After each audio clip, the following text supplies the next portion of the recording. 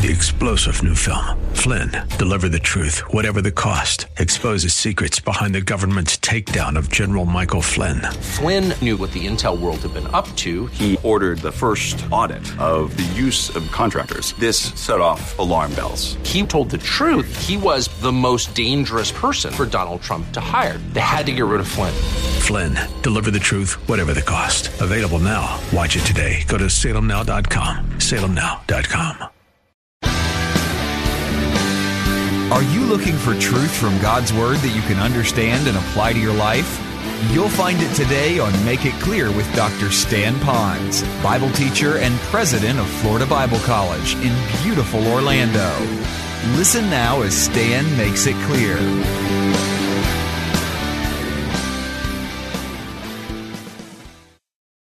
We often give them what we call an exclusive faith. And when you write that down, and some of you might be, I want to make sure that you have it clarified and you quote me correctly. We do have an exclusive faith. We believe, above all, the centrality of Jesus Christ in God's Word, do we not? And around that centrality of Christ, we believe that God is God. He is not a good God. He is not the better God. He's not the best God, because all those terms are in relationship to other gods. He is the only God. The rest is nothing but man-made stuff or Satan kind of stuff out there, but it's not God. There are no other gods but God.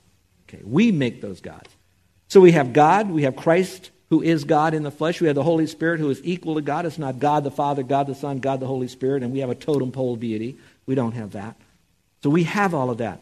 We have the belief system that salvation is by grace alone, through faith alone, in Christ alone, for the glory of God alone. So we have that salvation is only one way, through Jesus Christ.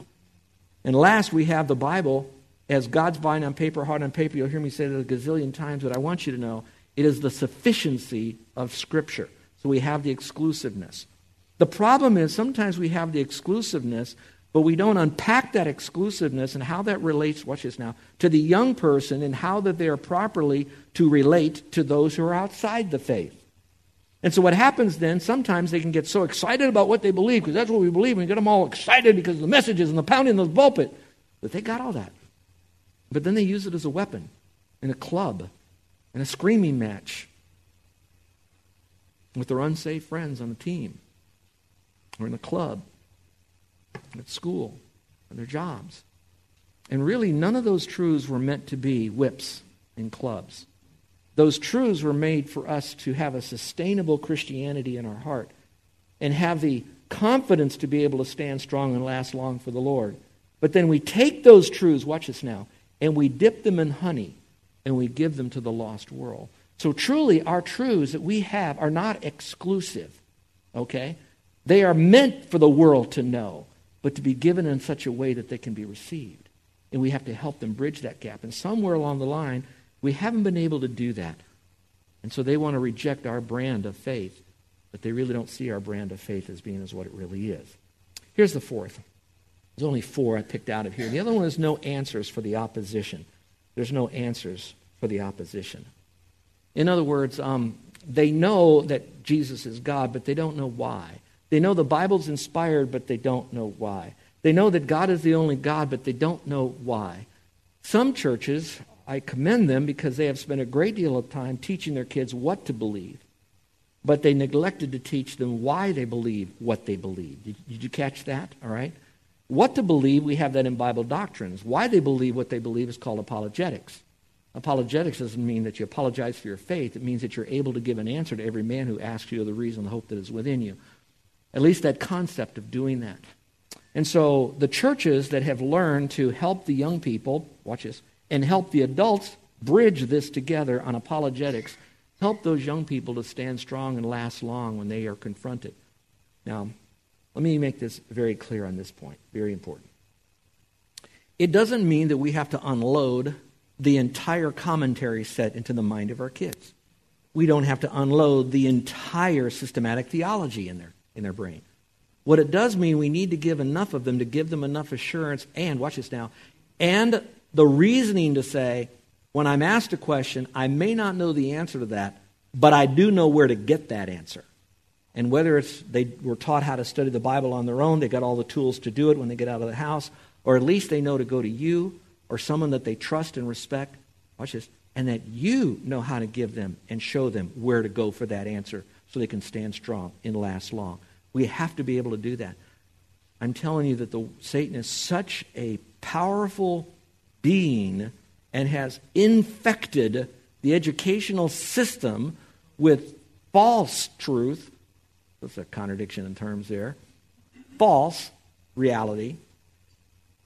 Lived out by people who embrace that false and are now apostles of that false teaching.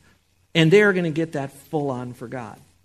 And don't think it changes a great deal when they go to a Christian liberal arts school. Because more education sometimes is done on the dorm floors than it is in the classroom. And I think you know what I'm saying with that. So I want you to know that's why a lot of the kids left the faith. So now the question is what happens then? What does the survey say? Here's what I got all of that, and this is really important. The survey says this. It doesn't have to be that way. I want to give you hope, real hope. Not every young person has left the faith. Not every young person who appears to have left the faith never comes back to the faith again. So let me ask you that question. How many of you know someone that really wobbled in their faith greatly, a young person, but somewhere along the line there was a come to Jesus moment or an event or a period in their life where they came back to Jesus. They came back to that faith that was once delivered unto the saints. Would you raise your hand if you knew someone? Look at that. Now, the rest of you that lost your child, that you think left the child, I want you to look at these people that raise their hands. It ain't over till it's over. So there's hope for you. Okay? Well, now the question becomes, all right, what do we do? What can we do to help them keep their faith? Again, I'm giving you secular answers before I give you the biblical answer. All right, but this secular answer is something that's really worth your time to ponder. Here are the three, as we went through the research of this, that we found for the kids that didn't really abandon their faith. What are the three highest things that they did that caused them not to abandon their faith? Here they are. Number one, students with sticky faith were raised in a faith culture that emphasized a relationship with Christ as opposed to an adherence to a set of rules. Now, we're not abandoning structure. We're not abandoning policies. We're not abandoning right and wrong. We don't have moral relativism going on here.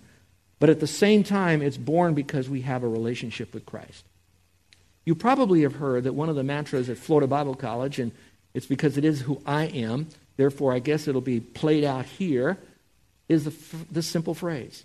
Our intimacy with Christ, if it's an accurate intimacy, an accurate Christ, a biblical Christ, our intimacy with Christ, authentic intimacy with Christ, will then fuel our outreach for Christ. And so this is all talking about that we want to reach out to others and do all of this stuff, but it's really born on having a close walk with the Lord. So as parents and teachers, we need to evaluate whether or not we're focusing on training them to merely embrace behavioral patterns, even good ones like reading your Bible and prayer and all that, not putting that down, that's important, but not just going through the motions based on a system of do's and don'ts. Are you still tracking? It's a long thought. Not only teaching them that, but we're also focusing on modeling our own intimacy with the Lord that's genuine. I frankly don't believe that you can model intimacy with the Lord for a long period of time if you don't have a genuine intimacy with the Lord.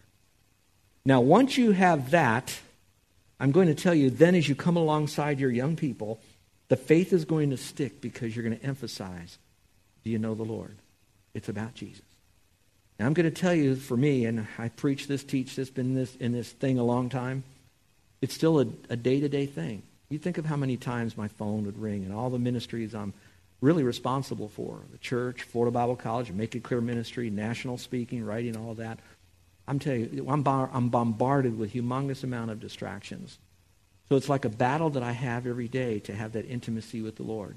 The good news is I'm not battling whether or not I should, or whether or not it's important.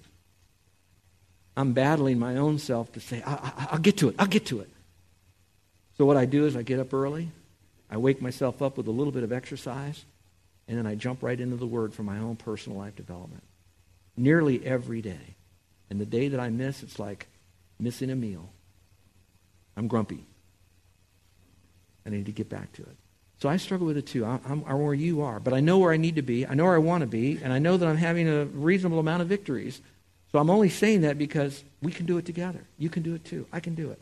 Number 2, here's the second, ingredient so the student's faith will stick. This is very important. I hear this in this church a lot. So I am pleased, very pleased. Students with sticky faith are surrounded by an intergenerational faith community. Is that a big bite of the apple? An intergenerational faith community. What that means, young people, is that while the church provides you with opportunities in a safe Christian environment to hang with your buds, okay, I don't even know if that's a common cultural term any longer, whatever you do with your friends, they'll do that because that is important and how to kind of learn to work with one another and guys with guys, girls with girls, guys and girls, got all of that. But at the same time, there's a high value on intergenerational exposure. And so this church really does a lot to, expand that. This morning, there was a breakfast for all the guys. And there was a young person here in our group. Young, but very much focused on the Lord, a growing and developing young man. And he led that study. He had his dad read the scripture. And then he asked some questions. And very wisely as a young man, he said very little, but he took it all in. And so he kind of led it, facilitated it, and we went with it. And the guys that were at that time, not one of them had a problem that this young kid was facilitating this event. So that intergenerational thing seems to keep people hanging on a little bit longer.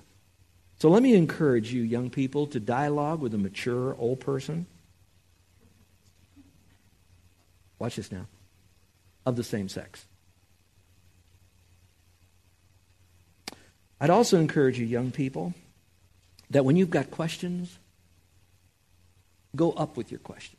You can ask your buds, but go up with your question. Start with your parents. Start with your youth leaders. Come to some of the leadership in the church. And you have an open door to me anytime you'd like. I'll put you at the head of the line. But I want you to have that intergenerational connection. Here's number 3. And this now focuses not just on the church working with our young people, but it's also parents now. The most important factor that seemed to scream the loudest after this research was the lives of the teens who developed sticky faith. They had a parent who was willing to walk with them through their faith journey. In other words, you stayed vitally connected to your young person. And life has a way to throw a lot of good things at you as far as activities, but those good things can keep you away from the great things if you're not careful. Did you catch that? Do you resonate with that? So it does mean what is the higher value is to make sure that you have that relationship and developing that relationship with your young person so that when that relationship has to then begin to drift distance and time because of age and life experiences as they get older, they always know, who's my go-to guy? Dad. Who's my go-to woman? Mom. Who's my go-to church? Circle. And that we'll be ready for them. And we're going to walk with them on those journeys. So I would like to encourage you to keep the faith and help them keep the faith as well. There's a lot more I'd like to say about the conversation that you need to have with your kids, but we're going to kind of get into this. I want to have you open up the Word of God now. All of those are excellent. We probably could grab some proof text for that, but what I'd like to do is I'd like to hammer down on some biblical principles, and then we'll be done. We'll be finished. I'm going to call this 5 ways to help our youth keep the faith. Most kids might abandon the faith, but I still think we can be convinced that they don't have to leave the faith. So what are 5 things we can do? These would, out of everything I said, I would want you to own these more than anything. Number 1, pray for them to not just survive, but to thrive in a secular worldview environment. Pray for them to not just survive, but to thrive in a secular world environment. I think intellectually we know that prayer is important. I think biblically we know prayer is important. And I think when we're under the gun, emotionally, we think prayer is important. And some of us kind of incorporate prayer into our life as an important slice of the pie, which I get that a little bit. You know, you can't pray all day long, but the whole concept of just abiding in Christ, abiding in communion with the Lord, that's part of prayer. But I want to ramp it in this direction, and that is that we would ramp up our prayer, realizing that it is an often neglected weapon that we have to help our kids not abandon the faith. I am not ever implying that you don't pray for your kids. What I am suggesting is that we all pray more for our kids. Now, when you do that, you're saying, Stan, I'm so busy, I don't have time to pray more for. Real simple with that one. Just stop doing good things, so you have more time to do great things. Did you catch that? So you're going to have to work at that and own in your heart that if you want to walk with your kids and have an intergenerational faith, it's going to require that you are at the throne of grace for your kid, even if it's all by yourself. Something has got to go in our life. I know I'm not even going to pretend to tell you what it should be in your life, but I will trust that you will ramp up the prayer. Now, the passage I've put forth here is a very unique one. It's one you already memorized. Jesus rose up a great while before day. He went to a solitary place, and there he prayed. We have it memorized. We use it when we say, have your devotions, get up early. This is where you do it. Get alone where it's quiet. All of that. I get that. But you know what is often left out is the context. The context of that verse was Jesus was busy all day. Then he was up late at night ministering, and it implies, at least in that context, that he got up early the next morning. So that's saying he was busy doing what the Father's business was. I'm going to assume that you and I are busy doing what we believe the Father would have us do, okay? But he still got up early. Now, what it doesn't say in the context is exactly what he prayed for, at least in this part. All right? So now I have to ask, what would he be praying for? I have no idea. And I tell my kid that. I don't know exactly what he prayed, but I could say, at other times when he prayed, here are some of the things he prayed for. And now in this context, he prayed for Peter. Now, what Peter wasn't was his son, okay? But Peter was the next generation leader, and there could be a case made that all of the guys that he chose to be on his team, on Jesus' team, were younger than most of you and I think they were, okay? So in any case, they were young, and Jesus prayed for them. Now the question is, what did he pray specifically for Peter? So maybe I could use Paul or Jesus' prayer for Peter and use that as perhaps a guideline for my prayer for my son Joe. Okay, what could it be? Let's look at the verse. Next verse is in Luke chapter 22, and it says this. He tells Peter, Simon, Simon, usually he uses the word Simon when he's, Simon's kind of got off the reservation. He says, behold, pay attention. Satan has demanded permission to sift you like wheat. So I'm going to assume that Satan wants to sift my son, your sons and daughters, like wheat. Then it goes on to say, but I have prayed for you.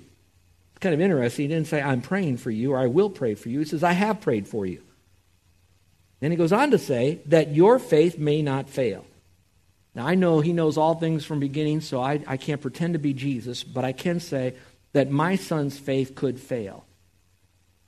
It could. No matter what we've done, what we poured in, all of that, it could fail. But notice it says, and you, he says to Simon, once you have turned again, and many scholars think that's basically, should you fail and you turn back to the Lord again, or if you return to the Lord in some capacity that you're reconnecting to the Lord. He says, and I'm praying for this, I'm praying for you, that your faith won't fail, but once you really get your act together, notice what it says, I'm praying that you would strengthen your brothers. Now, why is that important to me? I don't want my son merely to get his act together with God. I want my son to get his act together for God because others need him. Others need him too. So that our faith doesn't just become our little safety net.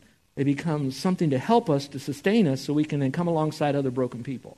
In this case, back to the family. John 17, the same idea. He was praying for his disciples, perhaps by extension praying for us as we go a little bit further. So my question to you is it time now to redirect some of our prayers more toward our kids? I didn't say to start, maybe for some, but for most, just a little bit more pointed.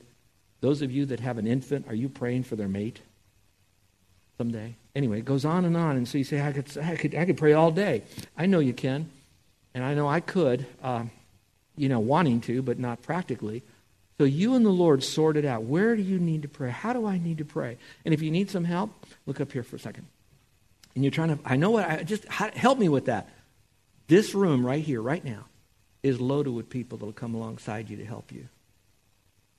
Their kids are walking with the Lord. They've paid the price, and they'll help you. And they'll pray with you. They'll pray for you and for your kids. Number 2, the second biblical thing to keep in mind now. So while that is a general prayer, more specifically, we're honing in on our kids. Number 2, mentally, morally, and spiritually. The mental morality kind of together, and spiritually prepare them for what is coming. Now, I'd be very careful for, watch this now, over putting down the secular worldview and using inflammatory rhetoric about those people who believe and live a secular worldview. Are you tracking with me? I'm not trying to minimize the sinfulness, the wickedness. I'm not trying to minimize the consequences of that lifestyle and that thinking. I'm not trying to cool off hell for them. What I am trying to say, though, is if I'm going to penetrate that secular culture, I have to remember that Jesus came in the world not to condemn the world, but to what? Save the world. And so somehow I don't have to agree with them. I have to be very careful that I don't even imply that I agree with that view. But I also have to work just as hard to make sure that I'm able to engage that. So when we're helping our kids, we need to really give them a wake-up call of what they're going to face when they get out there. And some of the easiest ways to do that is just open up the newspaper when you watch a television show. Tell them what's already out there. And the only difference between that out there today and that out there tomorrow is that you won't be there to help them when they're out there with all that. So you're going to warn them of that. Now, where did I get that? You know, I look over here at the Apostle Paul in Acts chapter 20. Would you look at it as I read this to you? This is, to me, this is life-changing. This is a verse written to me because it's written to elders, to pastors, to shepherds. And he says, I've been with you guys all this time, and now I'm telling you what to do. While I was with you, I showed you what to do. That means warn these people of these jokers coming in. And he says, I want you also at the same time to keep on doing this. And so I'm hearing this for me, but it's as if those elders had children, and those children were those church members. And so in a sense, like you are parents and grandparents, your flock, your home flock would be your kids. And here's what Paul said. I know that after my departure, and in this case, after your departure from our household, savage wolves will come in among you and not sparing the flock. And from even among your own friends or associates, people are going to arise. They're going to speak all sorts of perverse things, whether it's theological, moral, it's all underneath Satan's worldview. To draw them away and draw you away, to be disciples after them. Therefore, be on the alert. Wake up. Remember that night and day I model this in front of you. I did this for a long time. So I'm just saying, share this with your kids. Help them to be strong. Teach them how to put on the whole armor of God. And there's a passage of what that armor looks like. And you could look at that, study it, memorize it. But help them to really be prepared. And an arrow shot at them, you be there to bandage them up again and love on them. Let them know that the only safe place is you and your family. Number 3, inspire. This is a new way to look at it, so I'm warning you. Inspire them to look at the next few years as missionally.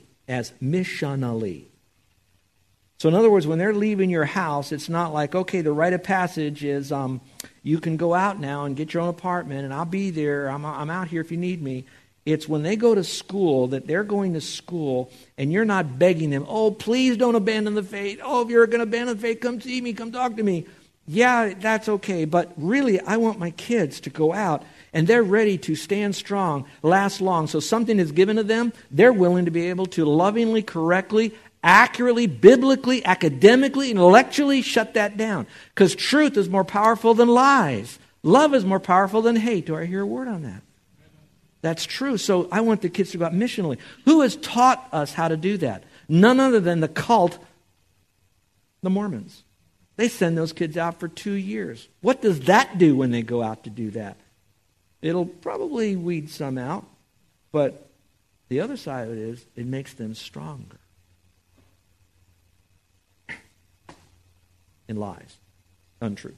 So I would say send them out, but also send them out missionally. Let me show you something that's kind of weird. I read this week as I was preparing this message about David, the shepherd boy. We all know that he ran after Goliath. Remember that? You know the whole story. You've taught it to your kids. They all know it. But when I went back to the scripture, it said he ran to the army to meet Goliath. Don't ever forget that. He was so strong in his faith that he didn't wait so much for Goliath to come to him. He didn't just kind of nonchalantly sashay up to Goliath. He ran, and not just to Goliath, he took on all of Goliath's buddies, his entire army. And his army wasn't just friends of Goliath. They were completely war machines, human, masculine war machines. You're listening to Make It Clear with the teaching of Dr. Stan Ponz, founder of Make It Clear Ministries and president of Florida Bible College in beautiful Orlando, Florida. Make It Clear is dedicated to taking the Word of God with clarity into every person's world. It is the support of listeners like you who make the ministry of Make It Clear possible. You can provide your tax-deductible gift to Make It Clear online by going to makeitclear.org. Or you can mail your gift to Make It Clear, P.O. Box 607901, Orlando, Florida, 32860. Thank you for helping us make it clear. If you would like to have Dr. Ponz speak at your church or event, please send us an email at tellmemore@makeitclear.org. Thank you, and remember to make it clear.